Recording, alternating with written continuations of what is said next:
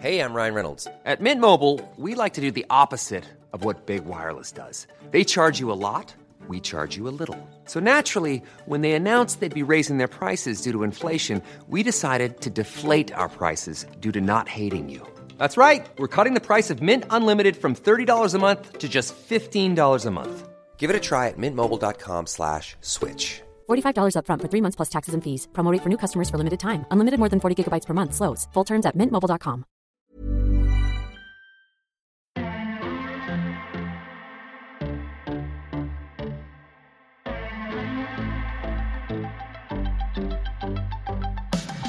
Hello and welcome to the 28th episode of The First Exchange with me, your host, Lydia Daydahl.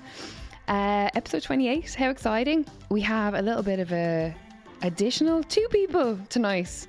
I started on our social media. Every time I'm on my way to the studio, I put up videos being like, I have, a tattoo artist in today. Can you guess who it is? And today I was like, I have 2 professional boxers in. Can you guess who it is? And so many people got it right. I've just checked my messages. I had the absolutely hilarious Tyrone McKenna and Tyrone McCullough in the studio with me tonight. 2 professional boxers, both signed to MTK Global, both fighting for a £1 million contract in 2 weeks, and it's going to be live on Sky Sports.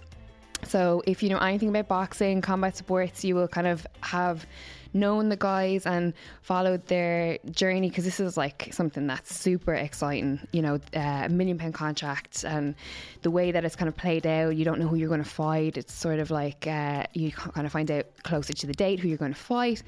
It's such a new and exciting kind of concept, so a lot of people are kind of focused on it and keeping their eyes on it to see who's going to be the ultimate champion. So it was really great to have the 2 guys come in. Tyrone McKenna, obviously from Belfast, Tyrone McCullough from Derry, but they're both living in Dublin, and they're both training under coach Pete Taylor. So it was just super great to get them in. I've interviewed them before for Fight Connect TV, but it was always, quick interview after fighting or in fight camp, so it's only a couple of minutes. Really great to get them both sitting in, talking about life, funny stories, how they got started in this journey, turning professional, and kind of just a little bit about like where their mind's at. So it was really, really great to get them in. Before I let you listen to the episode, quick thank you so much to everyone who is continuing to message, share the podcast, spreading the love. Really can't thank you all enough. It means so much. I'm so passionate about the podcast and its growth and what can be achieved with it. We've so many plans in the future that we want to build on the podcast, so we can't do that without your help. Sharing, sending the podcast to friends, subscribing to it, leaving reviews, liking us on social media. So thank you very, very, very much. I really do mean it. Thank you so much. So without further ado, sit back and enjoy the 28th episode of The First Exchange with Tyrone McKenna and Tyrone McCullough.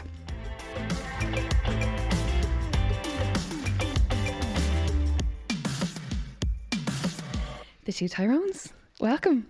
What's happening? Thank you very much for coming in. I'm delighted. Thanks for having us. Double trouble this week. Oh, aye. Don't usually have 2 guests. What's going on? So, training today? I done a light session. I had a 11-round spar yesterday, so I was a bit tired and Flipping just done a light run. Who did you spar yesterday? Miles Casey and James Power. Oh, very good. 11 rounds straight with him, so it was tough going. I like James. Good kid. He's so friendly, so he's always smiling as well. He is, yeah. Young Cork boy. What about yourself, Tyrone? You trained today? I had a sprint session in the morning, then a wee rest, a wee break, and then a spar with Paddy Donovan.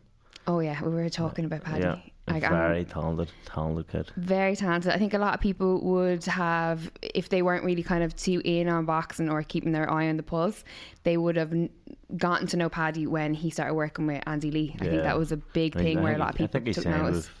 Top rank now. He's in Top Rank, yeah. Like, I mean, even to get that, at the start of your career is something that most boxers wouldn't get. So Absolutely. it shows you the talent he is. He's quite young as well, isn't he? He's like 21. Yeah, flipping hell. Yeah. Can't even. I won't be able to tell you what I was doing at 21. Certainly wasn't chasing a pro boxing career anyway. For the benefit of our listeners, like we have 2 Tyrones. Yeah, and Tyrone number Pick 1. your favourite.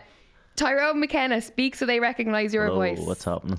That's tall Tyrone, and then Look small- here, Tyrone McCullough. Say hello to everyone so they recognise your Hello, voice. what's happening? I think we sound very similar as well. You do. It's so hard to distinguish. It must be because you spend so much time with each other. Any jokes is Tyrone McKenna, and any born content is Tyrone McCullough. Well, obviously we want to talk about boxing, but let's talk about your friendship. That's the most iconic part for me, I think. When did you guys first meet each other? I see. I'll let Tyrone tell us. This is my favourite story. When did we meet? When did the lovers meet? So we're 14, and I was known around the circuit of boxing. I was 3-time Irish champion. I'd won everything. Yeah. I thought I was a god of boxing. I Yeah. thought I was it. Unbelievable. So I turned up the Ulster Ulster Championships, and this one guy has entered my weight. T. McCullough, sorry. He has been called McCullough. and he entered, and I was like, who's that? T. McCullough? And we're like, he's some area and won much stuff, and he's actually called Tyrone. I was like, no chance he's not called Tyrone. I found out he was called Tyrone, right? But jumped in the ring, had all the fleshiest gear on, thought it was it. I'm going to batter this wee novice. I looked across the ring. He's wearing his ugly green vest, red shorts, a pair of trainers, and a big ugly head guard. And I went, "Oh, this poor kid's going to get hurt." What are his coaches letting him in for a 3-time Irish champion? I jump in, expecting to batter him, and I got beat 7-4. And I couldn't believe he was like, my friends were shouting Tyrone body shot, and he was looking out the ring and throwing a body shot, and I was like, it's my fucking friends, not yours. And so after that, I still hated him, and I hated him for a couple of years, and then we went to Four Nations. The guy weren't the same weight anymore. Both were Irish champions. We both went over to Scotland, and I had to share a room with them, and another guy called Peter Brady. And one day I came back to the room, the bed was covered in coffee and it said Peter B on it. And I went, fuck me, where's Peter Brady? Where's Peter Brady? Going mental for ages.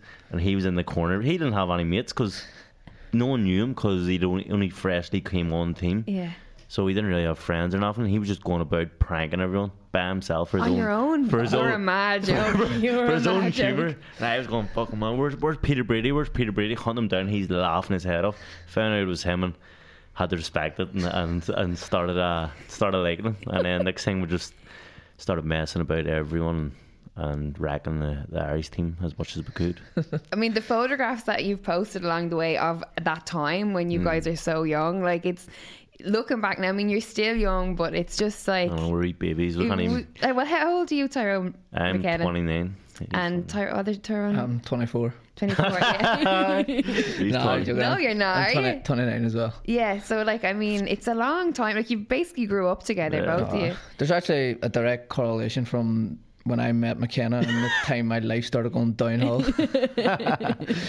Been bad news from day one. So as we good guy, got good grades in school, quiet, didn't get in no trouble, and then I met him and Went He's all downhill. the blame. things went downhill. But it's quite well, like, it's not strange because obviously you've got the same career, I suppose, so there's obviously a lot of common traits in it. But to then obviously go on and to both sign for MTK, to both kind of be on the same circuit for so long, like, Well, there's a lot too much similarities. Like- Even we're called Tyrone Michael as well. no, Both your are- second names, no way. It's very weird. Both left-handed. And Both left hand. Well, when is your birthday, Tyrone McKenna? Mine's a third 90. His is a name for the 9th 90. Actually- There's a lot of weirdness going on. January, you're March, Pisces, and you're September, yeah, Virgo. Yeah. Boom. It's weird, you know.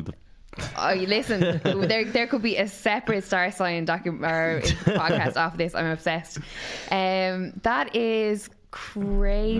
Yeah, That's so- really crazy. So now we're going to be winning the golden contract there. Well, this is the thing. Obviously, is it 2 weeks out now? Yeah, Yep. 2 weeks tomorrow. 2 weeks out from the golden contract, which is like an incredible, well, an achievement for both of you to get this far. Are we both at the same stage, semi-finals? Yeah. Both semi-finals.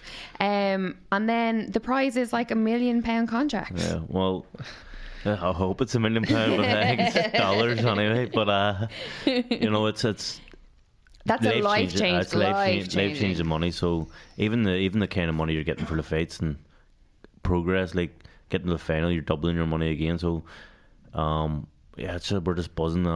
The talent that's in it at the very start, when you would have a hard time, and it'd be tough to get to the final, but we seem to be flying. We're both winning, both looking like the best that we've ever boxed. We're so focused, and just to get that life changing money and that contract at the end is something special. Absolutely, because it's kind of a thing, right? Isn't it that like to do what you guys do, you can't do it for money because you know there's too much that goes into it, and you have to be so in love with what you do. I always say before any fights, I always say in the changing room, I'd give all my purse away just to get the win.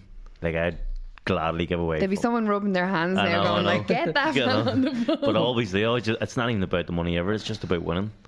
Is it about winning? Always. I don't know if it is or it isn't. Yeah. But then when I'm about to fight, I do know it's just about winning.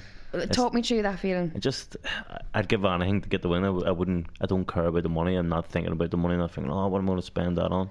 I'm just thinking about I need to go out in front of these thousands of people and win. And I'd give anything for it. Can you compare the thoughts that you have in those moments to anything else? No, that's, I don't know. It's just a weird feeling. The whole week is a weird feeling. Leading up to it, and like even in camp, you just be so focused on one person and thinking of going to bed, thinking about him, and going out runs and during training, 24/7. You're just thinking about this one person, and then finally you're going to be fighting him. That feeling doesn't leave until you're actually like maybe walking out or in the ring, and then the bell goes. It's weird that you're panicking or worried right up until when you actually should be worried, when someone's throwing punches at your face, but you're not worried about that. Yes, I love that. And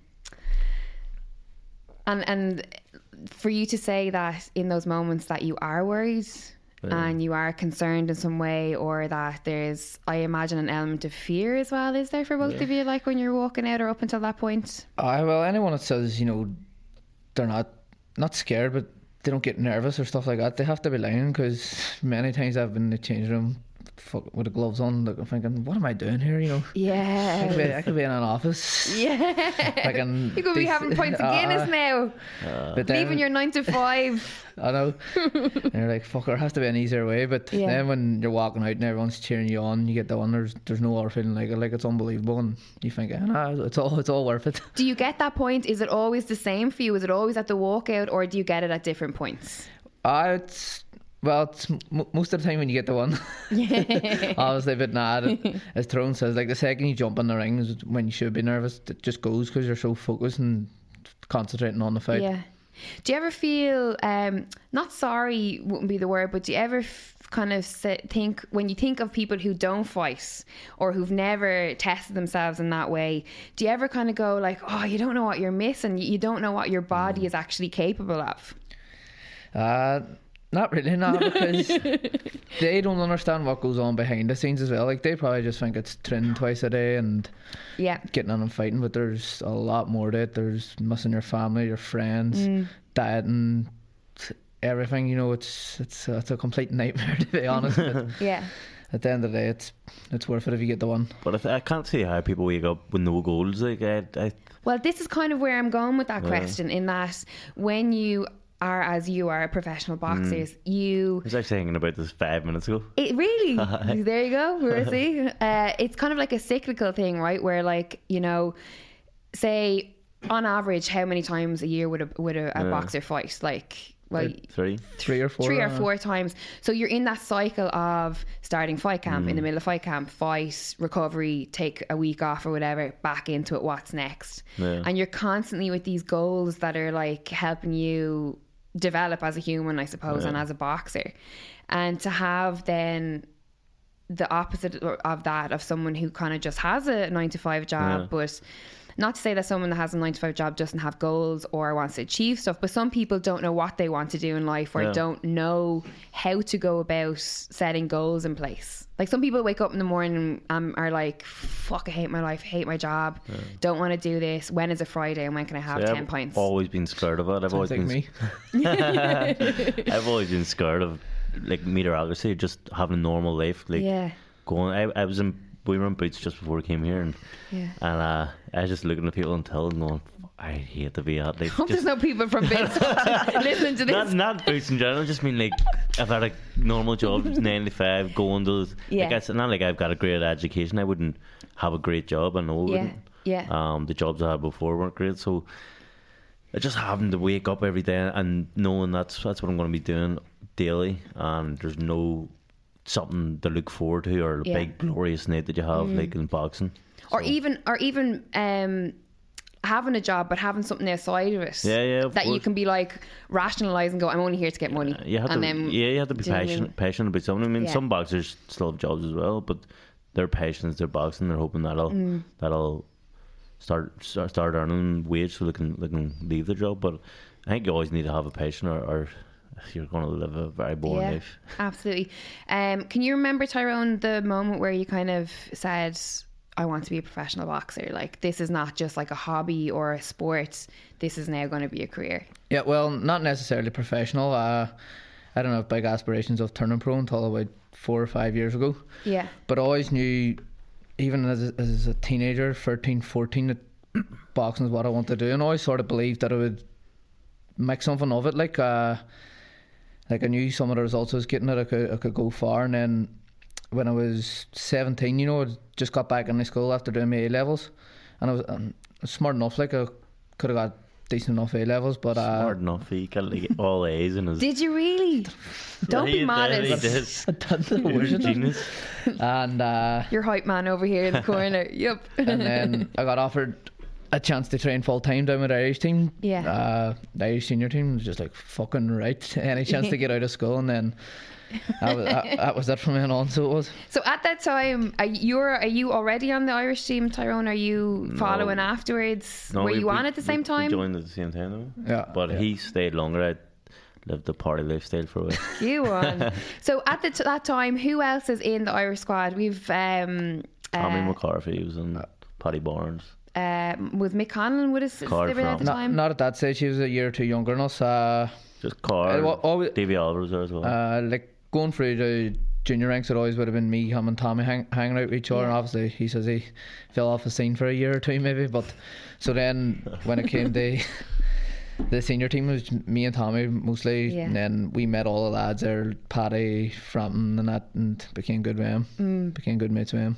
It's really cool the way, like, obviously now with Carl especially, like, he's also signed to MTK. Is Tommy signed to MTK? He was, but not no more. No. Not no more. But you're obviously training together with him, with Pete Taylor out in Ballyfermot. So, like, it kind of seems like you all kind of like drifted back to each other in some way. It's pretty special, I was saying that though, when we first joined, Pete Tommy was leaving us back up a road up in north, and it's like, it's insane, 10 years ago we were making this journey together, now we're back to where we started. Yeah. What are some of your favourite memories from that time? Please don't get me taken off the bleeding air here. I'd not be happy with the story, but me and him used to room together, and Tommy McCarthy used to room with a guy from Dublin, Bernard Roycombe, and they were in the room next to us, and we walked in the room about 10 o'clock at night, and Tyrone had no socks on. He was able to lift their card key. You had no what? Socks on. Oh, socks. So he was able to lift their card key for the room with his toes, and he walked out to the next room and he said, "Here, I've got their key." And we waited about 3 a.m, and we filled this big bucket up with a load of shit like shampoo and I don't know, dirt and all disgusting stuff in it, and then grabbed the fire extinguisher. And I would burst in at 3 a.m, sprayed them all all over, because there was all this powder everywhere, and I threw the bucket of water over him, ran back in the room and giggles of laughter. And the next day we walked about Dublin the whole because we were scared. Tommy's going mental, and we were scared. So we left Griffith College. Griffith College up in Christchurch. Yeah. So we left there. We said, right, we'll just walk about. We walked about Dublin all night, and then we got back to the camp at about 7 a.m. That's when our training was. We're waiting there. You all line up at the rings, really, and we're waiting there. And no sign of Tommy McCarthy, no sign of Bernard Rowe. We're all like, it's a world team. We're all going to the Worlds, and we're all waiting there and waiting. We're me and Trunzelinis are like, where are these two? And they must have rolled in the white dust. They came in covered in the white and coughing. Someone tried to murder us last night. Attempted murder. They knew who it was, but they said they wouldn't say no names. Oh, it was attempted murder. Get the CCTV. We want to know who it is. All this shit. And we were like, fuck. And then Jim Muir was like, right, whoever it was is getting chucked off the team. These aren't going to the Worlds. And we're like, fuck's sake. We're panicking, but I said, Tommy was going home, and I said, Tron, I'm way home. And I jumped on the bus, and I said, you may own up yourself.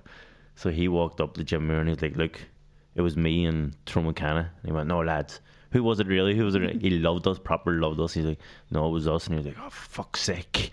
And he didn't chuck us off. He loved us too much. No way. But can I go back to the start of that story? What has your feet got to do with it? No, I was able to lift their yard key with me bare feet. His room key? The room key? Oh, the room key, yeah. What do you mean? Like, from where? Oh, from the floor, but I didn't want to make it obvious, so I was just grabbed it with my foot and pocketed it. Right, I was like, all the way, I was like, somewhere Tyrone's foot comes back into this. There's another time where we just joined the senior team. Yeah.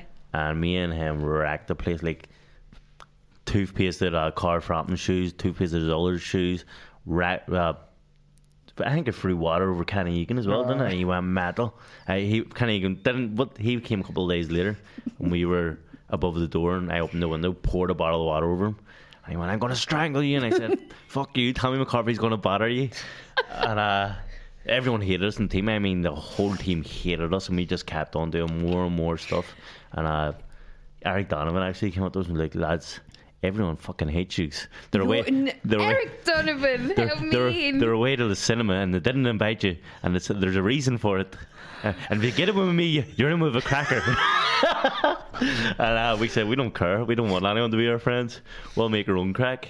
But everyone, after about a month or two, just started getting to know us and realising we're just maniacs. Yeah. And that's what they have to deal with, and they started getting us back and stuff as well. Like, I can just imagine, like, the chaos of those days with, like, all of you, like, and especially, like, fighters as well, you know what I mean? Like, young testosterone fighters, and they were older than us, and we were just wee kids. I'd say they were like, get them out of here. So they were like, get rid of them. There was another time Paddy Barnes properly stitched me up, so there was.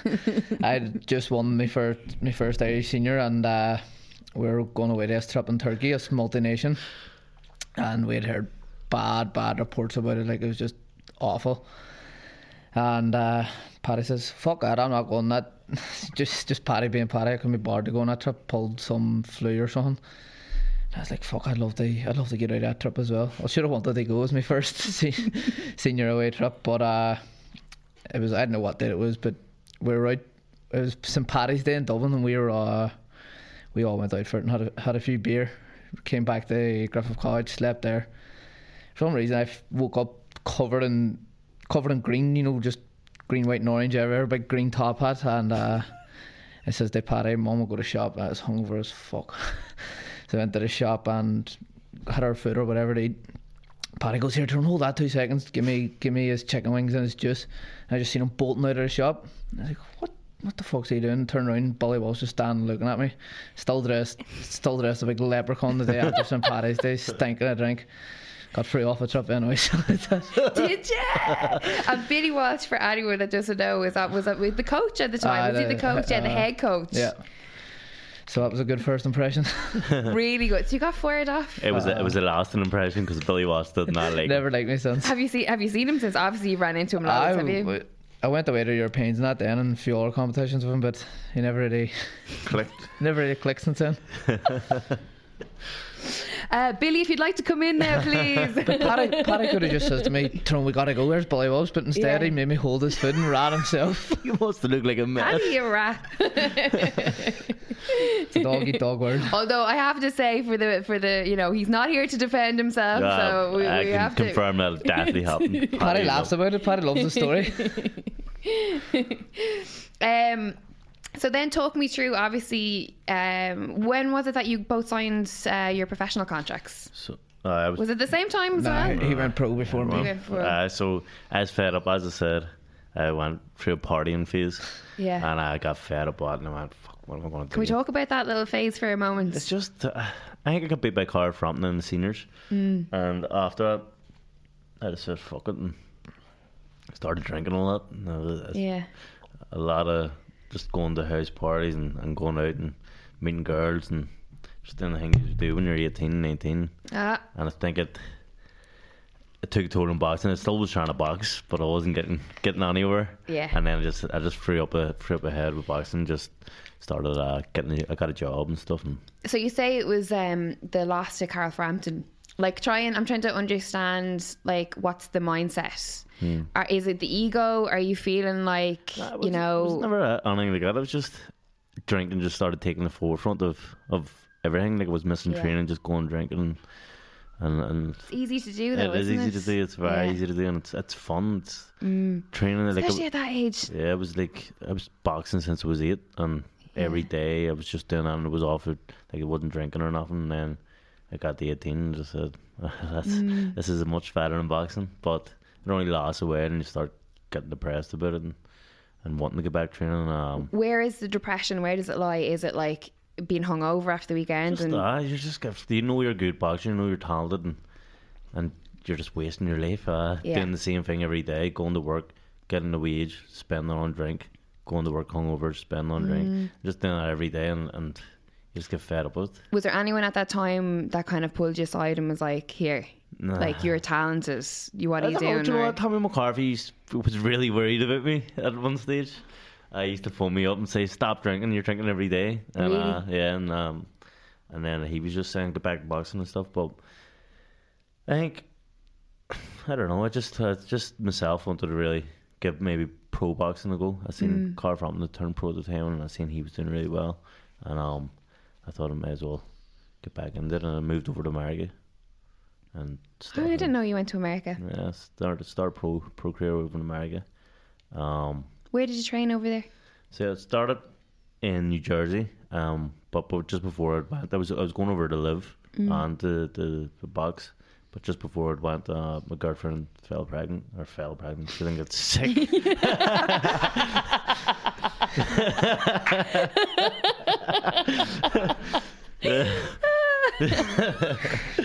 But she got pregnant. She should have used protection. But so how old are you at this time when you're 21, I think? Okay, yeah. So young enough. So I went over there and because it was all paid for and everything was already paid for, so I went over, signed a pro contract and had my first pro fight. Came home and said, you know what, I've got a kid. Actually, I had no, it was another year. I had a kid, and I just said, you know what, let's get a job. Got a job. Yeah. Forgot about boxing again, and started trying to provide for the job or for the baby, and then I had another baby, and while I was working, just randomly, some guy from London phoned me up and said, "Just still want to be a professional boxer? I'll fund everything. I'll give you a monthly wage. I'll send you back over to America and Philadelphia. I'll pay for your housing over, all that, because I know you're good." I was in work at the time. I was call center, took off my earphones, walked straight out mid shift, said I'm never going back. I was depressed, hated that job, and then went to America. That's like a movie moment. It was a movie moment. I felt good. Then one of the lads rings you. So that was only me messing. You're like, come back into work. Sorry about that. But America wasn't good either. Like I was stopping and started. I was getting a good wage every month. Yeah. But then his money dried up. He actually got arrested. He was laundering money. He was like a accountant doing Jesus. some mad things. I don't know what he's doing from London, but so he got put in jail, and then it dried up, and the fights dried up, and I was like, right, I'm gonna have to retire. Yeah. So I got on to my mate Belfast, and he said, look, I can get you sparring with Darren Matthews over in MTK gym. Maybe if you look good over there, you can get signed by MTK. Yeah. And I had no money. I had that broke. It was right after Christmas, and I had zero money. And I said, right, this is my big chance. So I sold my Xbox, sold all the games, sold my jewellery, sold everything, tablets, everything that I had. I sold, made the flight about £100 or something to go over to Marbella, and then I had to spar. I actually had to go around the whole gym and ask for a head guard, boxing gloves. No way. I had nothing. Didn't even have a gum shield. I bought a gum shield over there. Really? And, Yeah. got inspired Darren Matthews, and my life depended on it, so he knows I battered him. I had to batter him to get signed, and boxed really, really good, and got signed there and then. Wow. That was that week that you went over? No way. And I was only supposed to go for a week. I ended up there for, I don't know, about 3 months. Mrs. wasn't happy. I was just about to ask, you know, in all that time that like this is going on, like obviously you're just after having like two babies, like how is that? Because it's very interesting, because obviously not only am I doing the podcast, but I'm doing Fight Connect TV as well, and there's so many, the majority of people that I'm interviewing and that I'm around are men, you know, like as opposed to like women, and a lot of them are like in marriages or long-term relationships, have kids, and I'm always like, God, like when I look at like my life and like I'm like, sorry, I'm not free this weekend again, sorry, I'm working, I'm in Belfast, and it's like, you know, are you ever going to be around, you know? So like, is it like that for you? You obviously have to get someone that's massively understanding that like this is your... she is massively understanding, thank God. Because you trapped her. Trapped her She's no babies. choice. But see, at the start she was going mental, to be honest. I was over in America, and she had a newborn and a 11-month-old baby. Yeah. And her head was wrecked. Yeah. She was going, she definitely had a worse time than me. Like, absolutely, because I mean there's women who have husbands that are just like in a 9 to 5 and they can't cope when they're just gone to work. I was going, you know for what I mean? You're 3 gone months. to America. Yeah. So she was really, really having it tight then. But I mean, we worked through it, and she's a legend. Are you still together now? Yeah. I mean, how long is that? Like 10 years Since I maybe? was 17. So Wow. I don't know. Are you engaged? Are you engaged? Yeah. Oh, you are? Oh, okay. I was going to give you some grief there. Do you have a date planned for the wedding? No. All right. Well, maybe an invite for me, Well, do you Tyrone know what? McKenna. Okay. Golden contract might start. There you go. Yeah, that would be very nice. Wouldn't it? She's funded my whole, since I was 17. Yeah. She's always had a job now. She used to have 2 bank cards, and I used to have one. And just used to spend their money and try and pay her back when I could, but they don't make them like that anymore, I'll tell you that much. It's very rare that I could pay her back. But yeah, she's a legend. Amazing. Tyrone McCullough, your story. Talk me through your professional journey. How did you end up getting a pro contract? They just looked at me and says, I want to say now.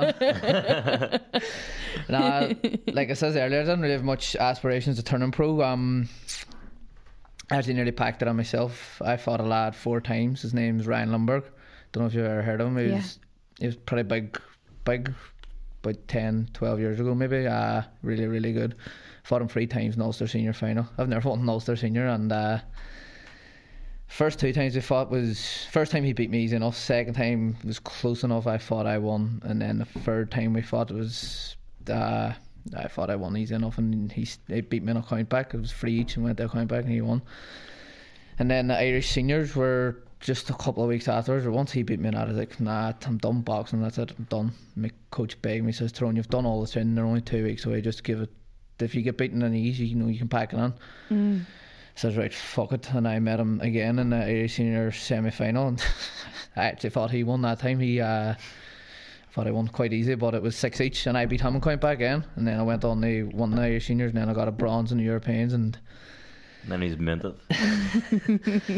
So I was that close to giving it up. Like, it was 6 each in the semi-final, and I got the nod in count back. But then as things progressed when I was senior, few decisions started going on my way. Like there was box offs for the World Championships, World Senior Championships, Olympic qualifier. I won the box offs, and they sent a lad of beating the semi-finals. I was like, what's that about? A few other decisions didn't go my way. My Grant got cut when it shouldn't have, so I was like, right, I'm done here. But everyone kept saying, you know, your style won't suit the professional game. You're too negative. It won't suit you. But I thought, well, I don't want to give up boxing just yet. What do they mean by you're too negative? Just like I'm a counter puncher and keep moving and moving and moving. Still sort of box the same way, but everyone says, you know, I won't cut it in the pros. But I didn't want to give up boxing and turned over and signed with MTK. Thankfully enough, just about 2 fights in, and since then, you know, my career just went from strength to strength. They got me big fights, and now they've got me in the golden contract. And I'm going to win it. Yes! Amazing. Yeah, like, I mean, it's just such, like, when you win, both of you win the contracts, people will go like, you know, God, it's so easy, fuck, £1 million contract, but they just don't recognise or realise how long of a journey has been. Oh, and it's funny, gone like, on, you know, right? How close both of us came to giving it up. You know, I was, like I say, 1 point away from giving it up, and he'd more or less give it up at a stage, and here we are. But you could either of you imagine, like, forget about the £1 million contract, could you either of you imagine having to do something else? I definitely know he couldn't. I've had about 16 jobs, and I've lasted a month on each one of it. Are you getting fired, or are you just like, I can't go back? Both. All over the place. I'm just so bad at working. Do you know what though? It's like, it's so important to say that, because I even remember for myself, like when I was growing up, and you know, I would get to a certain point in like a job, maybe like 6 months to a year and a half, and I just physically feel ill waking up, and I knew that it wasn't anything to do with like a work ethic. I knew that I like was passionate to do stuff, but I just didn't know what it was that I wanted to do yet. I've always said if boxing didn't go well, I couldn't do a real job. I'd have to do like I don't know, chasing the dream always. Does that up the ante a little bit for you, where you're like, I have no choice now, this has to work, like I have to get this contract? Basically, you have to, like, I can't, I know I can't do the job. It's either this or on the dole. We've got a few get rich quick schemes, we do backup plans in case boxing. I think in my notes it's called $1 million ideas. We've got them wrote down in our phones. I don't know if I want to. Just to add, the two Tyrones actually live together in Dublin Monday to Friday, and then they go home on the weekends. So is this what's going on after training when you're like on the couch at home? That's something that we will look into. Okay, can we talk about them? Have they been copyrighted yet? I mean, I don't want anyone to steal your ideas here, right? Let me have a look at them. There may be my phone's there. Shocker. I know. It's something, a charger. Maybe a charger. Did your phone get stolen, or did you lose your phone a couple of weeks ago? Do you know what happened? We were in the sauna, and I walked out early. I hate saunas and stuff, so I walked out early, and I put go in the sauna. It was just jacuzzi. I put my phone, because there's some guy in front of my like a locker. And I put my phone down to walk over and then get a blah blah, and turned around, and the person that was getting changed right beside my phone had lifted it. No, I knew 100% it was him, because I seen him. Sammy put it in his bag, and I went, "That's my phone." Like, see, you could have like. He'll tell you I have really bad eyesight, so it's like, was that my phone? I was like, I don't know. So I checked around. I was like, my phone's not here, and I definitely came in with it. And I was like, here, lads, did you see any phone about it? And he's like, oh, what is it? And I said, Samsung. And he whipped out his iPhone. He said, nah, I just have this one. And all right. What about your bag? And there's no signal in where we were in the change rooms. So I was like, sure, can you check your bag? And he's like, he unzipped one part of his bag. He's like, there's nothing there, mate. I was like, right, okay. And I was just staring at him, going, it's definitely her. And he put it in his locker, and I said, here, phone, no signal. I said, right, okay. So I went upstairs, and he was your man was raising it. I was staring at him. He's like, I'm can't think. Oh, sorry. And then guys think I stole her phone. I knew he was thinking that. So we waited up at the coffee shop, waited for like the signal, 2 ticks. Yeah. And we went, right, he's out. So we rang, and he answered, and went, lads, I did steal your phone, I'm sorry. And he was like, I'm sorry, I didn't think it did. And he's like, I know you use your boxers. I was like, them boxers think I stole your phone. And he ended up with that. He was like, I'll leave it in the barbers. There's a barbers there. He's like, I'll leave it in the barbers. I work in the barbers. I was very sorry and all. And he emailed me on Instagram and stuff. Are you shitting me? He just put it in his bag accidentally. Like, you know, he didn't. He just seen the phone and thought it was his own and put it in the bag. Do we genuinely think he was being genuine? 100%. Yeah, because I seen it and I had done the same. Like, you're packing up all your stuff and you seen the phone. Fair enough. That's fair enough. Yeah. And I was like, that's why I was like, I didn't want to empty your bag. I knew genuinely. Fair play to you, Tyrone, because a lot of people would have been like, they'd have him up by the scruff, up, be like, give me that fucking phone. I knew it was accidental. That's what I said to the person in the lobby. I was like, look, there may be someone handling the phone here. You accidentally lifted it, but it's good Samaritan. Good Samaritan, yeah, that's good karma. That's good karma. Yeah. I'm glad to hear that. There's. Like, I was depressed. That's a great story. You hear it and you're like, oh, I hate society. I hate people, and you're like, oh, I love the universe and everyone in it. Yeah. I was buzzing. Talk to me about the dares. What the fuck? Have you seen my tattoo? Well, this is what I was going to ask about tattoo. I'm trying to build it up, and then I'm going to take a picture of the tattoo and I'm going to put it on our Instagram for everyone that's listening. How did the dare thing come about, originate? And before we get started, can I just say you look fantastic with a tan? I know the weather in Dublin's unreal here, so it is. How did this get started? We're just bored in Scotland, weren't we? Yeah, we're MTK do you know? Have you ever seen their takeovers? Yes, they're brilliant. Yeah. I think they're a bit boring, so you know, they were good at the start. Their contract's getting torn up. No, they were good at the start, but then they started getting repetitive. Just my name's such and such, and this is my training session for the day, and this is what I eat. And Reece says it was our turn to do one. We thought we need to do something different. Yeah. So he says we'll do polls on Instagram, and whoever the public vote has to do whatever the dare was, and it was a spray tan, which was a draw. People had to get a spray tan. It's ridiculous how much stuff was a draw. Like it's like NTK knew what was going on. And then Scotland was Baltic. It was who has to walk about Glasgow in shorts and t-shirts. He lost that. McKenna lost that. What was the other ones? That's not so bad. The spray tan is gas. The spray tan was brilliant. It was good. That was 50-50. You actually kind of got away with it a little bit. I thought I looked well. I thought here's one. I'm making a spray tan. He's doing it from more often. I looked well with it. I look like an Oompa Loompa or something. You look like you were like Miami Vice or something. Like, literally.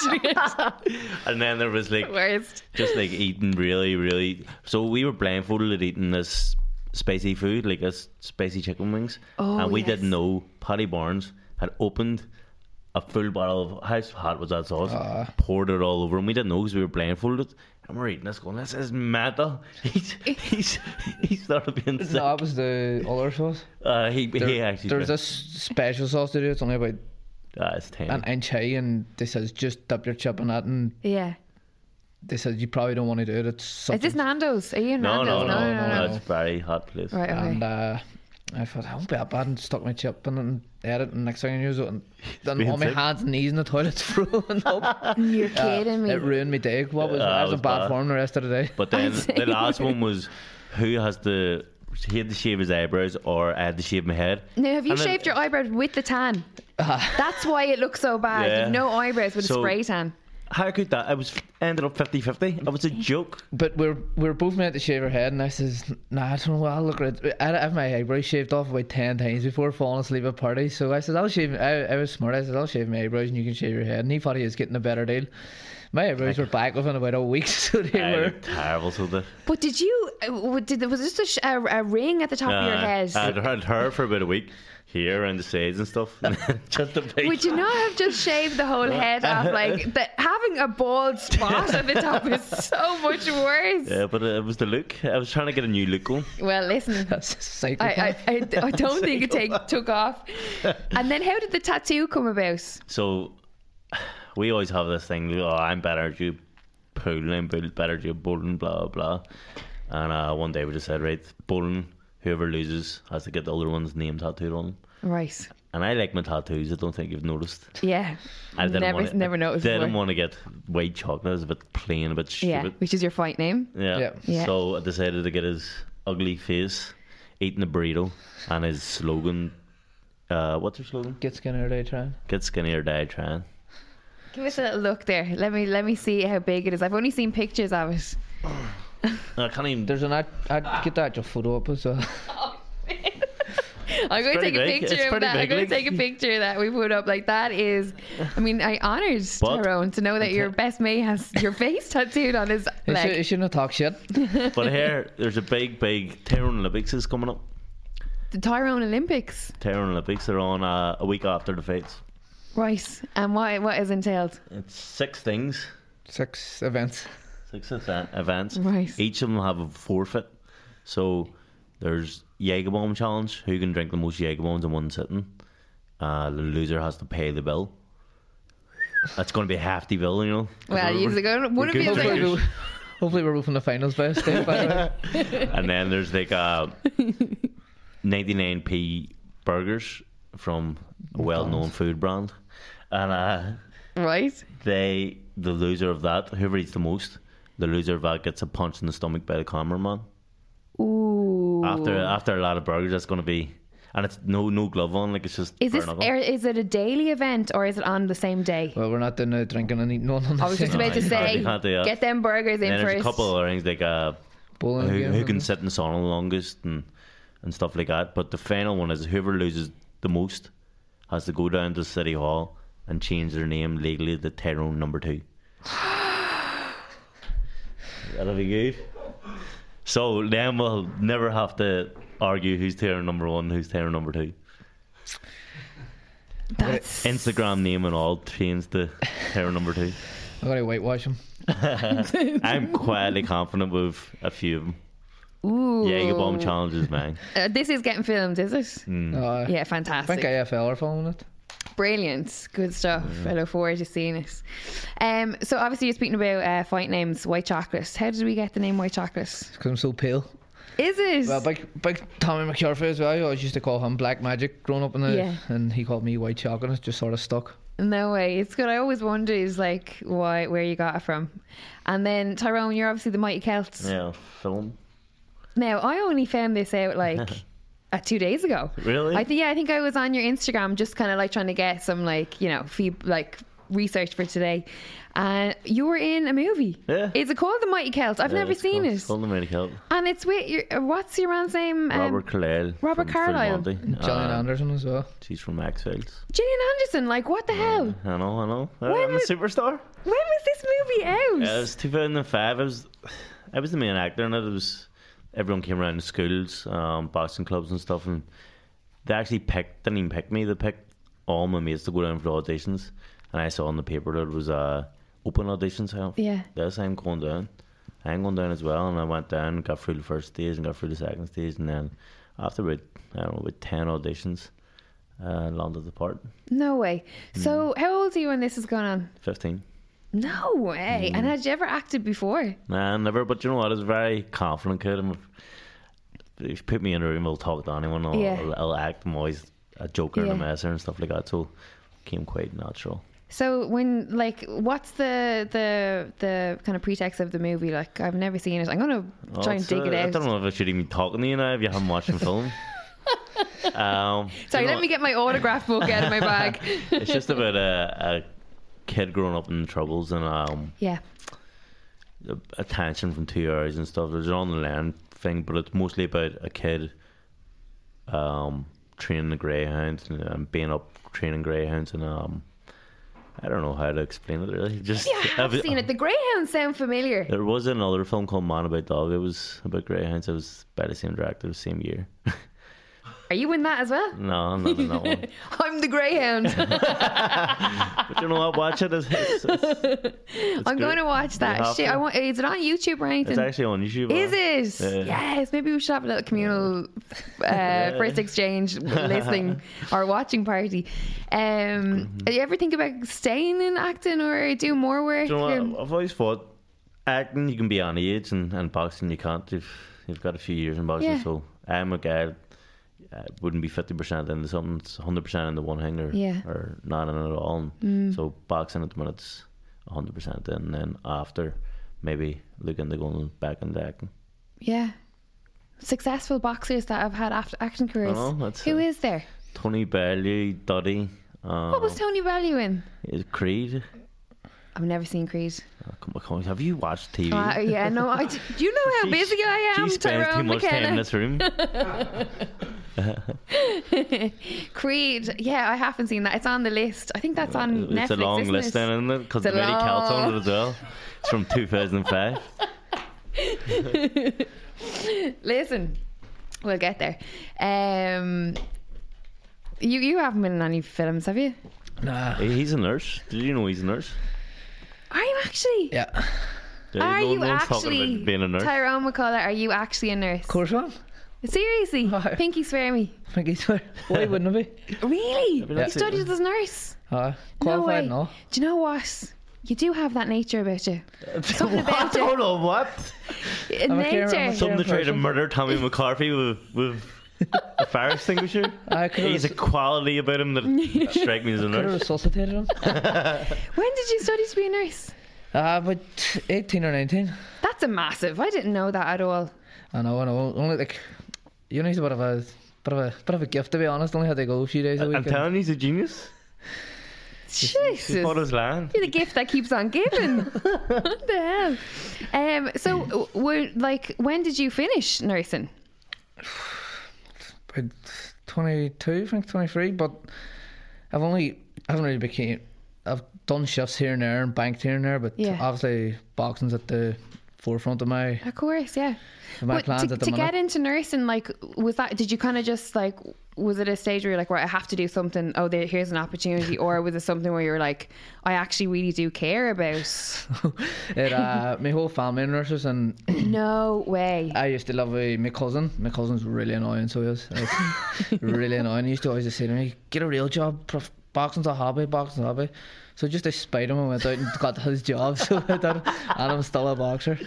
He's raging, so he is. What, is he still a nurse? Well, at least. And then my first fight in TV, I wore a pair of scrubs out just to really rub it in his face. No way! I never knew that. Tyson Fury everyone loved it as well.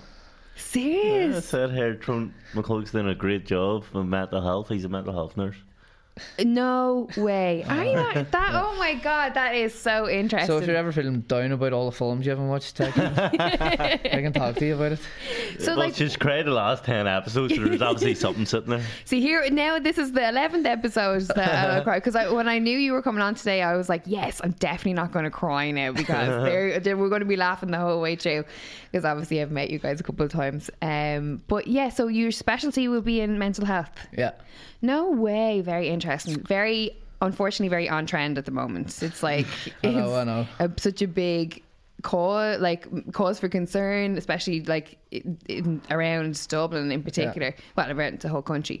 But what did you decide to kind of specialise in that area, or what was it? No, not really. Just it's what it attracted me the most, the mental side of things. And my dad has a mental health nurse himself, but he also suffered from manic depression. Yeah. So I was interested in that side of things as well, to learn more about his point of view. He's done both sides of it. Yeah. So I was keen to be mental health, and as you say, it's unfortunately it's big at the moment, mental health, especially, well, anywhere, but up in the north there's been a few kids recently that killed themselves, 12 years of age. It's terrible, it's shocking.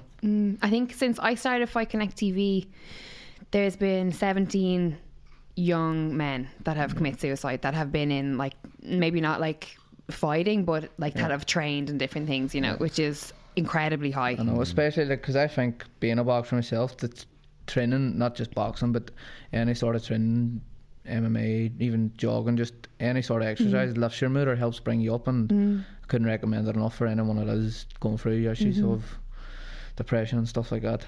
Well, we hear it all the time excuse me, where people that are training, that are fighting, they always talk about that, about how beneficial it can be for your mental health, just to get some to sweat and to just get the endorphins going and the serotonin going and stuff like that. And for people who've never actually, because there is people out there that don't train, I know, that don't go to a gym, that literally go from waking up in the morning to a job, home, they don't eat well, they drink on the weekends, they probably smoke weed, you know, they might be doing like a few lines of coke or something on the weekend, and they're depressed out of their heads. And then over time that turns into something a lot deeper. It becomes a habit, so it does. It becomes a habit, and then that's when the real trouble starts. And they don't seem to be aware of, like, okay, so all these different factors that are in my life are contributing to why I feel like this, you know. So not to say that people who have mental health issues are just because they're not eating well or not training, but it's definitely a factor that can stamp out maybe a lot of low mood or different things. Even when I'm out of camp and we don't have the greatest lifestyle at camp, we drink a lot, and I'll drink for maybe 2-3 weeks straight, and I'll start feeling down about myself, and eating rubbish and stuff like that. You need to get back in the gym for your mental health and for your mental state. But isn't it lucky that you have that knowledge as well, where you recognise it in yourself? Because that's half the battle.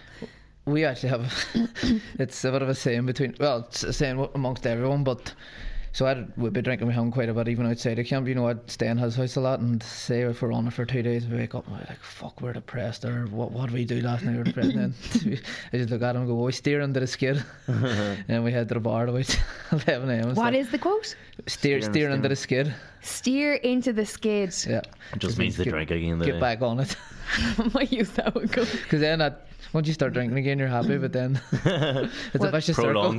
Prolongs the depression. Well, there it's a temporary solution. Absolutely. And then when because I haven't drank now in like, well, I had 1 or 2 pints over Christmas, but it was like 8 weeks before that, and I don't miss it now that I'm not drinking it. But if I go have a couple of drinks this weekend, then next week I'm like, when am I going for a few drinks? It's getting out of a habit. See, like our first week of camp, we're sitting looking at each other saying, we'll go to war, and we have to fight it. But then now I don't even think about it. Now you don't, like, it's the last thing in your mind. It's crazy how it works. It's nuts. Yeah. It is. So it is an addictive substance.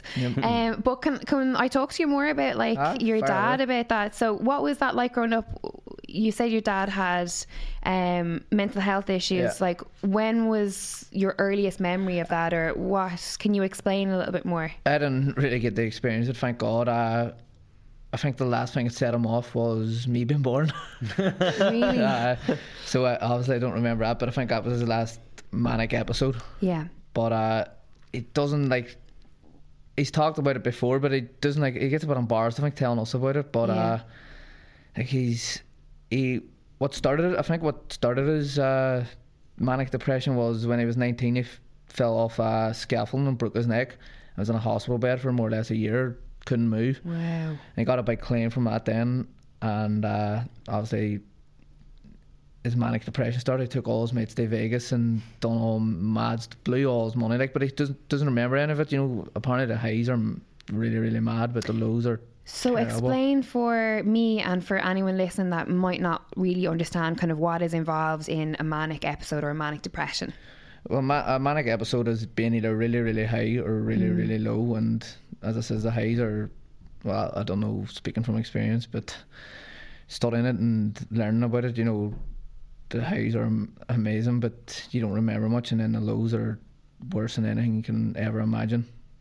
Wow. Like my dad has tried to kill himself before, but didn't succeed, thankfully. I wouldn't be here. Yeah, thankfully. And like, God, that's such a that's a massive weight to carry, isn't it? You know what I mean? It's like, it's heavy. Yeah, it is big time. No way. And then, like, can you remember him ever talking to you about it, or, you know, was it just kind of like how did you find out about it? It's just always, I don't know how I found out. I've always known about it, sort of. I see him taking, you have to take Lafayette tablets for it, and you have to take them every day, so you do, and they do keep him on the straight and narrow, but there's a certain amount of time you're only allowed to be on Lafayette tablets before they affect your kidneys, like. Then you have to come off them. I think he's over the recommended amount of time, but still taking them, obviously, because well, it's either one or the other. Because of that, was mental health something that you were always very aware of growing up, in terms of your own mental health? Not really. Like, I always think I'm a happy enough character. Like, I'm never too down or too hard on myself. But like you say, I've always been aware of it, and it's always going on around you. Like, there's so many tragic stories you hear happening every day, and people taking their own lives, and so you are always aware of it. Do they think that the manic depression came from the accident? Could it be something to do with trauma in the brain, or? It was the accident that started it, I believe. Just sitting in a hospital for a year, you know, on a cast, not being able to do nothing or not being able to move. He says it was the worst experience of his life. God, I can't imagine. I can't imagine. Have you ever, either of you, been in hospital for like long stretches? You're laughing. How long have you? What are you laughing? I don't know what he's laughing. Get Tyrone McKenna out of this room. I'm just not good at these situations. I'm always just uncomfortably See, this laughing. is where I get deep and then I start bawling, crying. I'm like, oh, Jesus Christ. No, I've never been hospitalised. Have you ever been hospitalised for anything? I got my appendix. Yeah, I got my appendix. I broke my ankle and I was in for like 3 or 4 days, and it was. But you can see, like, why traumatic. you know, you just want out there as soon as possible. Yeah. It's awful. So Yeah. it is. So bored. So yeah, it's absolutely terrible. I'm actually fascinated with it. I had no idea that you'd done that at all. That's fantastic. Do you think that you'd ever go back to it? Oh, of course, it's always something they fall back on after. Yeah. If boxing doesn't work out and these $1 million schemes get rich don't work, I'll have me nursing. Changing stereotypes right there, Tyrone McCullough, like an intelligent boxer, whoa, an educated boxer. What are you joking, Tyrone? But you know, a lot of people stereotype combat sports athletes to say that, like, you know, they're, you know, just street fighters that just now got lucky. You know, it's like my whole campaign with like everything I do is to sort of bridge the gap and show how. Like how much it can benefit a human to do this, you know. He watches Gossip Girl. That's very educational. So it is. No, don't. He does. And he watches 90210 or whatever it's called. Beverly Hills 90210. That hasn't been on years. Okay, I'll dig up dirt, all sorts. It's him watches all that rubbish. And Power. I hate Power. Power's brilliant. I won't have a bad word said about Power. I'm actually waiting for the latest episode to hit Netflix. Leaked, I've watched it. Don't you? Do you know who killed Ghost? Yeah. His son. I swear, has his son done that? I don't even know Power. I swear, if I watch that last episode, I know by you absolute. I'll send you a link tonight. Bollocks, yeah. I don't watch it. It's an absolute rubbish. It's so is Gossip Girl, which he loves. Gossip Girl. One Tree Hill. I watched One Tree Hill. That's a classic, timeless classic.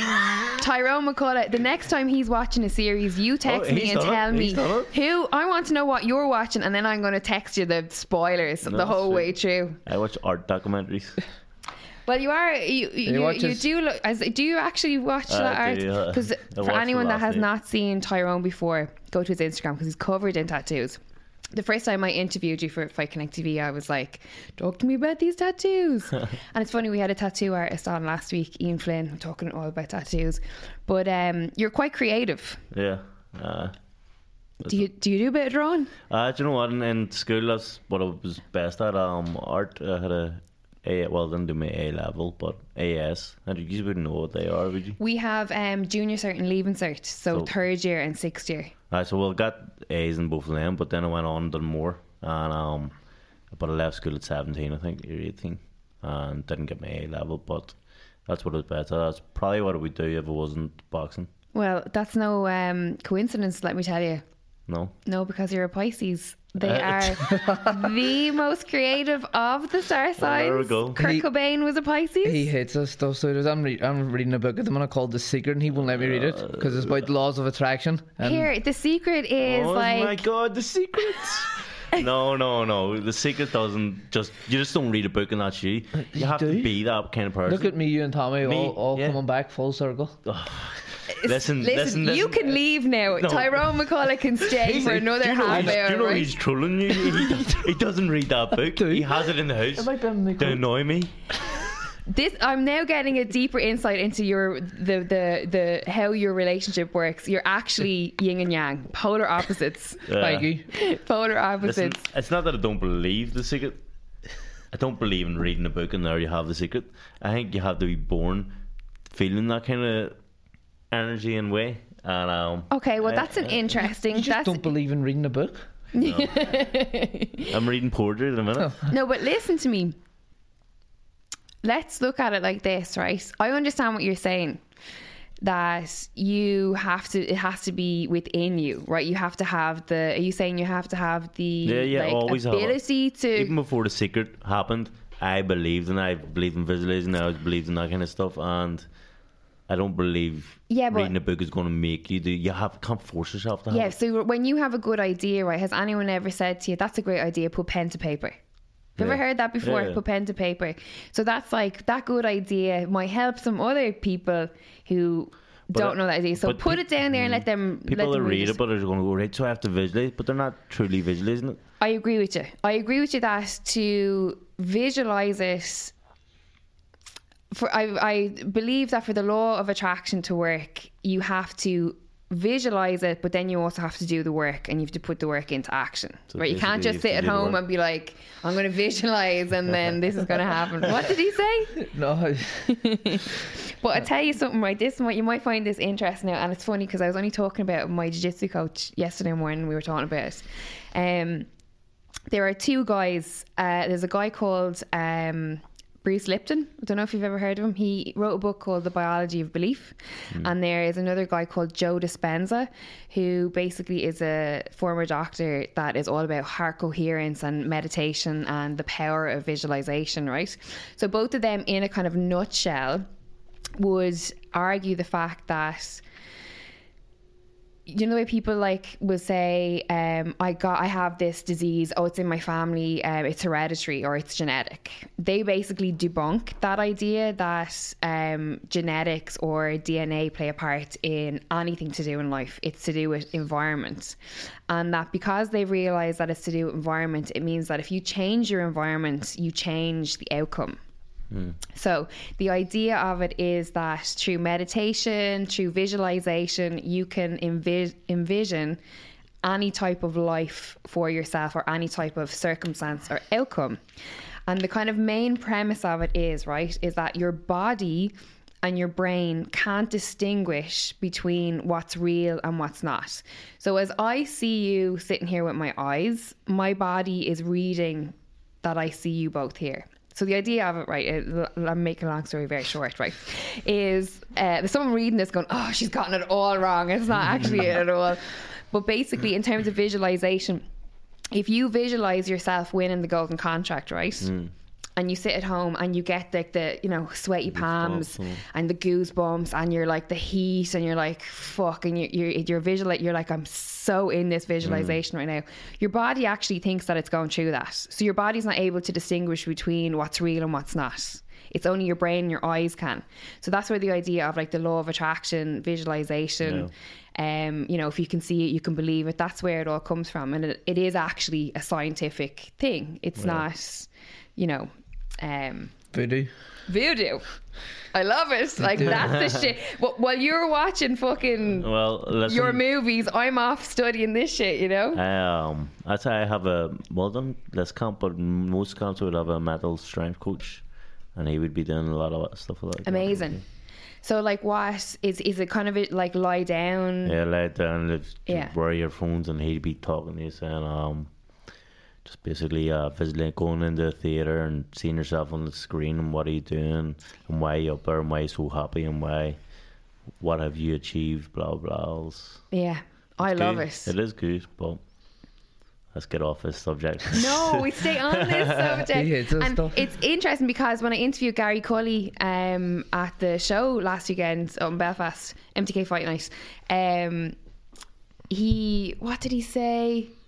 He said something like, I saw myself winning. He said to me 2 or 3 days before this, he said, I can just see myself going out in the first round, knocking him out in the first punch. And his legs going. He said that in the interview. He said that a week before. Yeah. And then he said to me, he was like, I've seen this moment before. I've seen the interview. I've seen me holding the belt. He's like, I've smelled the Vaseline that they put on my face 3 months ago. And I was like, he was talking and I was just getting goosebumps. I was like, yes, you did. It's such an important component. It is, and it really keeps your mind, doing that kind of stuff, that meditation and stuff, does keep your mind off the fight. Do you meditate? Nah, I don't. No. Do you meditate, Aaron? I just with the mental strength coach, and then he'd give me meditation things to listen to before bed. Yeah, amazing. Like that, what's his name? Who are you working with? Are you allowed to say? Yeah, Kevin Young, you call him. Is he? In Your Mind is his Instagram, if you wanna. Oh, I'm going to check it out now. Love that shit. Yeah, that's so good. Well, what would you like to talk about now, Tyrone? Well, I don't know. But do the nerves, are they like present now in terms of like being 2 weeks out? No, not now. Like, can you sleep okay? Like, would you ever lose sleep? Do you know why it is?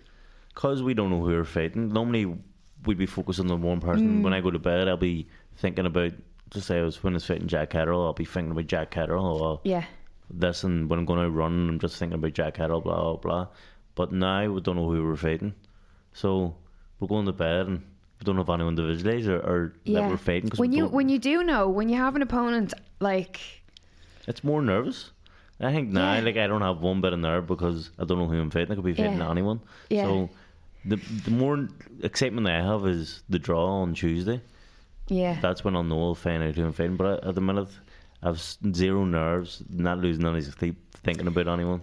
So I've only ever competed in jiu-jitsu, which is like, you know, nowhere near the level, anywhere near what you're doing, as in like one boxing and at a professional level like that. But I remember from competing where like you wouldn't know who you're fighting, and you'd see girls that'd be in your division and you'd be looking at videos of them online and you go, shite, I'll kill her, choke her out in 10 minutes, look what she did there. And then your bracket comes out like a couple of weeks later and you end up your fight, and then you look back at the same videos and like, oh, they're unreal. Yeah, she's unreal. Look at that move. 100%. Yeah, I'd be looking at people and like I'll be going, he's terrible when he's fighting someone, and I'm fighting him, and I'll be like, he's like Muhammad Ali, you know, he's got that Lomachenko kind of speed. He done that for his last fight. Like, I know. Tyrone was highly expected to beat, what was his name? Mikey Sagi. And I said, Tyrone, that's a great draw for you, that's a great draw. And then he started watching videos and going, fuck, he's good. And I said, would you fuck up to him? He's going, look at that. I'm worried. Like, I really do in my head. Like, if I had seen him a week before, I did see him a week before, and I was like, I'd love to get him. As soon as I got him, he's not bad. He's not bad. I was like, do you know what? This is going to be a tough night. And was it? No. But everyone does that. Your mind does that. Like, it is. It's weird. And then after you're like, why was I worrying about that? Yeah. But everyone always does good in videos anyway. Yeah, you see them in videos and they're hitting. I look terrible, like, I think, in videos, but other people always look like killers. Yeah, I'm like, he's actually pretty fast. Does it bother you guys that like you've got a relatively high profile within boxing, and that, you know, you're on social media, and that people, not necessarily your opponents, but anyone can kind of, you know? It's strange because I was actually filming for a documentary on Derry a couple of weeks ago, and this guy, is that where you're from, Derry? Yeah. Are you from Derry as well, Tyrone McKenna? No, where are you from? Belfast. Yeah. And this guy who I'd never met before was speaking to me and asking me questions, and then he started asking me questions about me and Tyrone. I was like, this guy knows everything about me, and I don't even know who he is, and he knows everything about Tyrone. Yeah. I was like, this is so strange. Like, does it kind of freak you out a little bit? I just thought it was weird. Like, I think I love it. So you kind of embrace it. Yeah. Tyrone McCullough, you seem a little bit more reserved. Yeah. People said that to you before. Everyone's reserved next day. Unless they're limelight. But did you ever get media training or anything like that? No. Did you ever get media training? No. You were very good. I've interviewed you a couple of times. Have I? Yeah. You're always I just like talking. I like being in the camera. You show me a camera, I always say I'll show you. Do you get recognised? Yeah. Do you get recognised down here? Yeah, actually, we were walking through the bus station the other day, and the security guard there pulled me as well. Said it better beat up O'Hara Davies. No way. We walked in out of Wagamama about 8 weeks ago. I was, you won't lose weight going in there. No. You can't call down. No way. It's strange in Dublin, especially in Dublin, like such a big city as well. People starting to recognise you, but I suppose if someone recognises one of us, they're going to recognise the because whatever about one of you on your own, they'd be like, maybe is that you? The two of you together, you're found out totally. But if anyone sees the two Tyrones walking around Dublin, please get a photograph with them and tag the first exchange, and we'll see if this takes off. I went to my kid's school the other week. This is funny now. I went to school, because I won the belt and stuff. I had a big assembly for me, like winning the belt. Amazing. And that's really nice, isn't it? It was unbelievable. Yeah. I used to go to that school as well, and now my kids go to it. But the whole school was there, and now when I walk about Andy Town where I'm from, all the small kids be all in awe of me going. And then they run over their mates going, throw McCann. They became some sort of god now. It's very funny. It's so special. When you were that age, who did you look up to? Who did I look up to? I don't think I looked up to. I looked in the mirror and there he was. I don't think that's actually pretty accurate. I didn't look up to anyone. What about you, Sarah McCullough? Who were your inspirations growing up? Roy Keane. I tell you what, I started. Are you on Twitter? But I don't really use Twitter much. There's Instaman, so on. There, let me get it up. It's called @PureRoyKeane. It's a Twitter account, and it's all about Roy Keane, and it's all video clips from like years back, and like it's actually my favourite thing. So check it out; it's really good. I'm a massive Roy Keane fan. He is one of my inspirations. Did you ever hear the story about the time Ireland were playing? Was it Sweden or someone during the national anthems, and someone started like Gerlin Row F, huge knockers, pass it on. Everyone's passing it on down the lineup, and it got to Roy Keane, and I think it was Jason McAteer. Someone says he had to say Gerlin. He says, "Keep the ball tight, don't lose it." He's too scared. Do you blame him? No. But sometimes when I'm in situations where like in this industry, you sometimes you could like get, I don't want to say you have to do stuff that you don't want to do, but like, you know what I mean? Someone, if you're doing like TV or radio, there's someone be like, okay, and now like pretend that you're having like a mess fight or something. They need to do a link or something for an ad or something ridiculous, right? And you're like, fuck me, do I actually have to do this? Like, is this what my life has come to? And I always get this thing, what would Roy Keane do? And he'd tell them all to fuck off, and then in my head I go, fuck off, I'm not doing that. And then I'm like, yes, over here is it? I just do it. But it's just like a moment of relief, like, what would Roy Keane do? It's two people, what would Beyonce do and what would Roy Keane do? Big Beyonce fan, are you? Yeah, well, she's a massive inspiration for me. What was I going to say to you? Now, in terms of like boxers, who do you look up to? Who kind of, when you think about like career-wise, people you would have aspired to have careers like? I don't know. I don't know. My favourite boxers are all like old school kind of boxers. Yeah, who are they?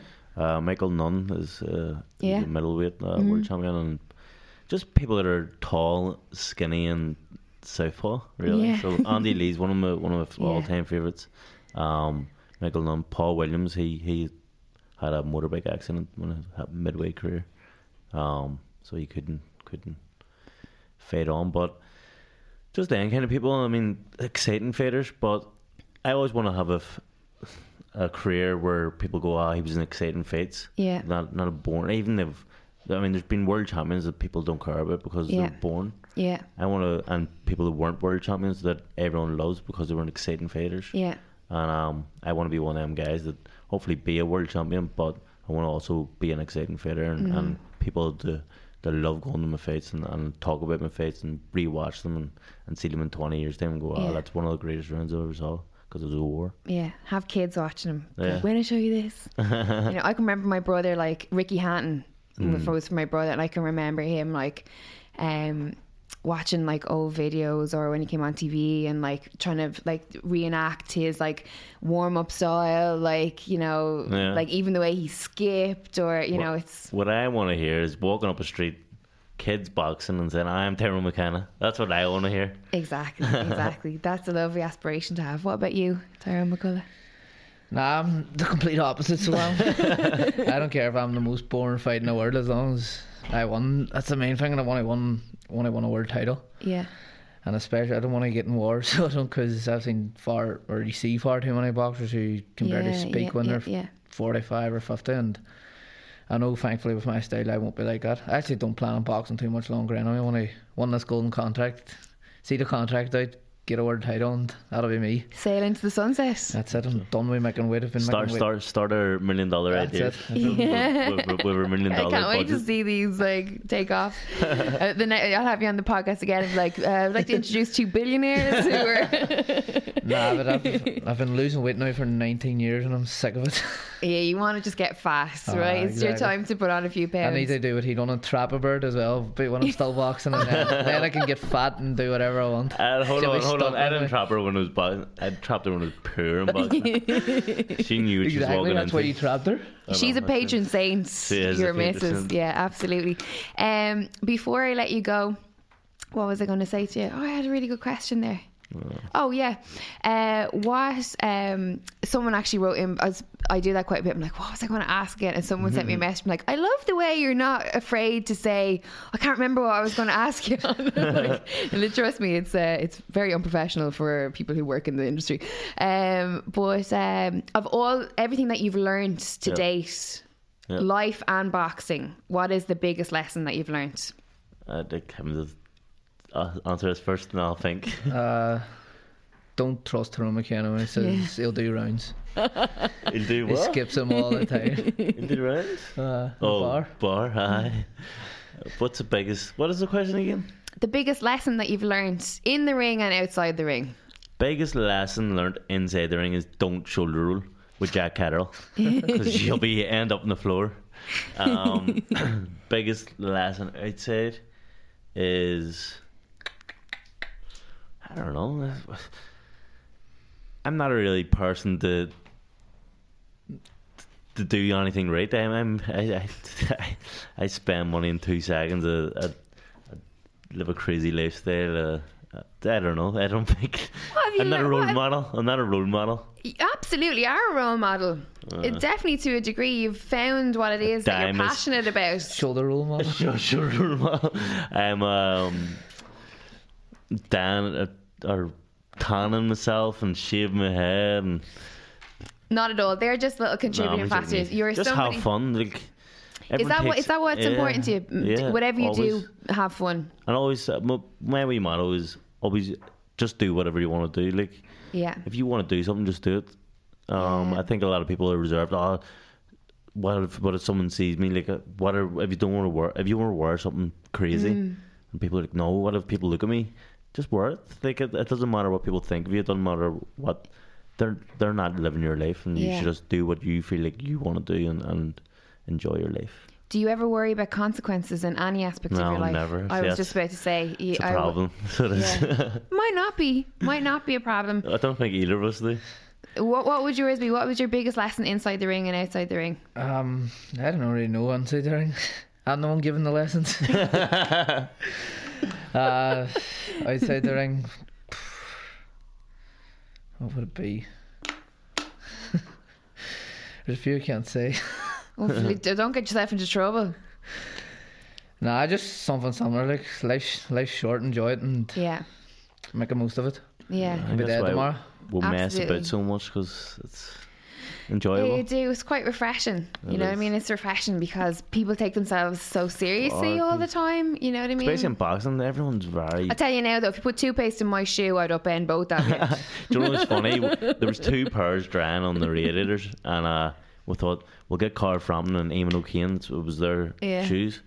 It turned out it was both Carl Frampton shoes. So he went out to get his shoe and he went, oh no, there's toothpaste in these, and lifted his other ones. There's toothpaste in them ones as well. He was raging. Poor Carl Frampton. I had no idea. The next time I see him, I'm going to have to be like, my condolences for what you had to go through for all those years. I had to spar him Was it that day or the night? I think it was the next day, and he absolutely battered me about the ring, murdered me. Like, there's people shouting, "He stop his sparring." I was just sitting there taking points. The ring was quartered, you know, like there's only a quarter of the ring you can use. Yeah. So he loves to move and stuff, and he couldn't move out of the way, so he just standing there, and Car Fram was wetting him in. I was trying to take a knee, but he kept punching me. I couldn't. It was a nightmare. That was a nightmare. That was funny. Final question, very, very last question. It's quite a morbid one. Oh, Jesus. But I love asking it. If you were to leave this plane in the morning or next week, whenever, how would you like to be remembered? If the lads are at your wake, If it die, aye. yeah. If your family and friends are having a few pints celebrating your life, what would you like them to say about you?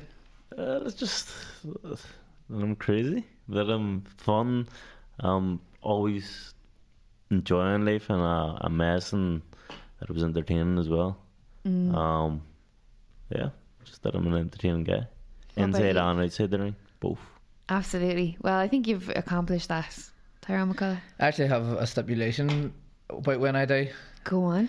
I don't want a wake. I want all my mates and everyone who wants to do it to pick a week holiday and go away and enjoy themselves. Just So no I don't wake. want anyone crying or any of that bullshit. I want You everyone wouldn't to have go away a worry about that. Can I add have to a this great time. stipulation? Can we do that when you win the $1 million contract? I'll be Can doing we that spend anyway. your money? Everyone's invited to that party. Would you like that? You'd like people to go away and not to have a conventional wake and funeral. I would agree Yeah. with that as well. Go away, Yeah. have a good time, tell good stories. No crying's allowed. Oh, I want them bawling. I want there to be tears flooding the city. It's really annoying you don't get to see your own funeral, isn't it? Yeah, You don't yeah. get to see who cried. Well, that's why I love the question, right? Because it's something I think about all the time, right? I'm a very, very deep thinker, and I always think about Who's going to cry? not who's going to cry. I I'll always be think haunting about them and see you going to cry. You What? fucking cry. That is. What would people say, and what would people say to you, or what would you say to people if you knew you were going to die tomorrow? That's kind of where it comes from. What would people say to me if they knew I was going to die tomorrow? Yeah. I say, thank God. No, they wouldn't at all, Tyrone McKenna. You know, and what would you say to them? Like, if this was your last day on Earth, how would you live it? And I'd be very drunk right now. That much. But no, just what is your drink of choice? my drink of choice is Anything that has alcohol.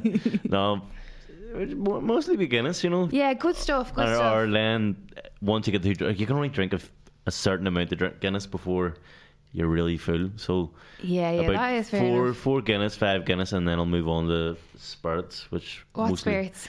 be rum.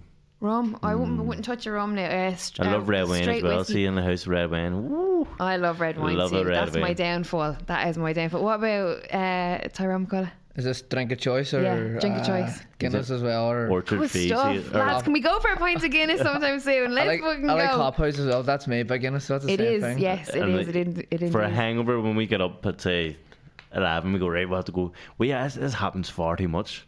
We wake up and we go, we're done. No more drink. We're like, right, we'll go to. It's called the Garrick. Yeah. It's a nice wee bar in town, and we go down for food. Yeah. And Is this at home or down here? Yeah. Okay. We go down for food for a hangover cure, and end up getting on the drink again. And it always what is it? Angry Orchard Fizzy. Orchard Fizzy cider. I've switched to, I don't know if they get it Outsider? anymore. Outsider. Do you get Outsider here? Yes, we do. Oh, Yeah, it's yeah, great. yeah. So yeah. that's great as Lovely well. cider. Yeah. So it's hangover is always cider, and then if we're not hungover, it'll be Guinness. Yeah, but so still. It's a pity you're professional boxers, isn't it? You'd be great professional alcoholics, the two of Get you. away ever drinking crew. That's one of my $1 million ideas. Is going to be bar tours of Belfast, and because I'm verified on Instagram and he's verified, we change our names to the bar tours and go here. They're actually pretty good. They're verified, you know. So we'll start using them, And then we get paid to drink. and then we can pay Absolutely. 6-7 bars. Bring them to a wee traditional bar down. We'll play trad music. Yeah. And they'll be loving it. The Americans will be loving it. They would absolutely. I don't know if they'd understand a word you were saying, but they would love it. They would. 100%. I definitely And then buy we can tickets. drink. We can Brilliant. drink all the That's Listen, my that's big sewn thing. up Now already. someone's going to steal it. they won't have verified accounts, but They won't have those verified accounts. that's what it's Remember. about. I'm so jealous. I don't even have a verified account. What's going on here? But listen, thank you very much. I Our appreciate pleasure. you both coming in. Anytime. So Maybe good. next time with him. Yeah. Tyrone McCullough will have to stay Enjoy home. him talking about gossip girl. Whoever loses the Tyrone Olympics doesn't get to go. That's exactly it. Yeah, So absolutely. they're not important no more. Absolutely. I really do appreciate you coming in. Obviously, 2 weeks out. I know. We're happier than we normally would be 2 weeks in. Well, you're very happy for fighters that are 2 weeks out. You know, in my experience, this is kind of the, it's not the best time. We were depressed earlier when we weighed, but Last night I was in bad form. we got over it. We've got over it. Well, I really do appreciate it. Thank you very much. And I wish you all the success. Thank you. In 2 weeks. Yep. Write Make me sure a check, to tune in. will you? Sky Sports. Yeah, so where can everyone haven't watch? even Yeah, fucking hell. I'm whatever about you, I'm shit at my job. 2 weeks time, it's on Sky Sports. It's the MTK Golden Contract. Yeah. Do we know what time it's live? It's a I think it's pay-per-view. 11:30. The live fight started 8, I think. Okay, and it's Sky Sports, is it? Yeah. Yeah, okay, Sky perfect. Sports will Yeah. tune in. Good stuff. Yeah, and hopefully we'll do a little interview for Fight Connect when you get back. No problem. Limos and velvet suits and that kind of shit. We'll definitely be drunk. Maybe we can do on the set with the two maybe. Tyrones. Maybe I'm looking into something there. If Guinness want to sponsor, Instead of us. I know. I was Water. telling the lads, for our listeners, I've started Fallon and Burn around the corner. Plug. They do little mini bottles of Fiji, and I've started like buying our guests Fiji water. But I went in there tonight. We weren't big enough. We weren't big enough. So we just got regular one water. water. Sorry for. Next time's Guinness because getting brought. Well, if anyone from Guinness is carried. listening, we would love to do a little live on the set with the two Tyrones. Please sponsor it. Guinness is actually one of our $1 million ideas. Yeah. Really? I Guinness think app. they might have cracked that already. That's it, yeah, Guinness. It's a Guinness rating app. A Guinness what? Guinness rating app, because For you know when every you go bar? some places you get sort of shake Guinness or you watery Guinness. It's not even nice. Some would say the knowledge is already within one. Well, Best point of Guinness in Dublin. I wouldn't know. We've only been down here. how you going to be down training? Oh yeah, sure, you're living here a couple of We'll weeks. know in 3 weeks. Well, I'll tell you what. Where's the best one? Go plug it. We'll go there. It's a pub called John Kavanagh's, and it's John Kavanagh's. It's called the Grave Diggers, and I've it's heard next that, you know. to Glasnevin Cemetery, and it's a really, really good day out. Is it far? I don't like to go too far in Dublin. I mean, I like to stay in I was city about to centre. give out your bleeding address there, but I won't. It's actually not very far from where you live. Oh, brilliant. Yeah, no. You get out there in like 10 minutes in a taxi. Yeah. Do sweet. you drive though, don't you? Yeah. Oh well, I don't. don't bring the car if we're going to be on the bleeding Guinness. Like, but you could do the tour of Glasnevin. All the best people are buried there. Like, really, it's fantastic. And then it's literally right next door. So you can do the tour, you get all the knowledge, and then you go in. And the great thing about this pub is that there's no music. Really? There's That oh yeah, doesn't it's sound like good. no. Stay with me on this. It's like the oldest pub in Dublin. Yeah. Right, so it's like they want to like nurture the art of conversation But and is the there art live of music? not at all. Bit of trad music? No, you can't even raise your voice. You can't even have your phones. No phones. Oh, that. he's out, He he's out. wouldn't go nowhere. I swear to God. Whose phone's dead at the minute? and who's alive? Because I don't use it. I don't care. I don't charge it. It died for lack of use. This man does not go nowhere with his phone. It is insane. Well, listen, you have to be on silent and it has to be in your pocket, right? mad. Like they don't even have a bacon fry behind the bar or like a peanut or anything. It's You're not really selling no, it. Tyrone. You have to trust me. It is just a straight pint of I've Guinness. always wanted to Throw a know, Guinness is up the there. Guinness factory's Guinness nice? I've never been. Whoa. Would you believe I have That's never shocking. been to the Guinness factory? And you can get your face printed on the. I top actually of got it. one. Someone sent me one of my face. No, have you guys done it? Nah. but Ah, some- well, maybe we'll do it. Maybe we'll do it someday. That's what We'll we'll do, and I'll bring the cameras, and we'll like film a little day in Perfect. Sounds at the great. Guinness storehouse. I've never done it, and where is good for another point against? We're getting there. I'm getting excited now. I'm thinking about all the gorgeous Guinness I've drank in this city. Dublin's a spot for Guinness. Dublin is a spot, You but I just tell see you us what, two blocked tonight. yeah.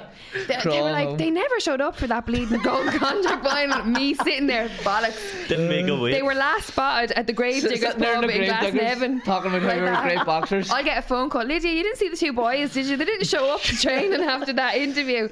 I checked the Gravediggers, lads. But if you've ever, very, very, Shane's like, get me out of the studio. If you ever Shane's go to... come with us. Shane's coming. First round's on home. Waterford, because I'm not actually from Dublin. Well, if you didn't go to Dublin Guinness Factory, I would guess that. Well, no, it'd be more common for me to go because I'm not from Dublin. I suppose. Right? But I'm from Waterford. It's in the southeast, and there is a bar in Waterford. It's called Jordan's American Bar. It's the oldest bar in Waterford, I think, or definitely one of the oldest, but it's on the quays, and that is the nicest pint of Guinness that I have ever had. Okay, well, so if you ever go to the southeast to Waterford, Jordan's Bar, in you go. Tell them Lydia sent you. But listen, thank you very much. I really appreciate it. That was a great chat. Was it okay? Enjoy yourselves? Enjoyed it. Yeah, it was good. We'll be back. And I'm looking forward to watching the Mighty Celts. Let me know. I'll give you a raving review, right? Tyrone McKenna and Tyrone McCullough for the first exchange.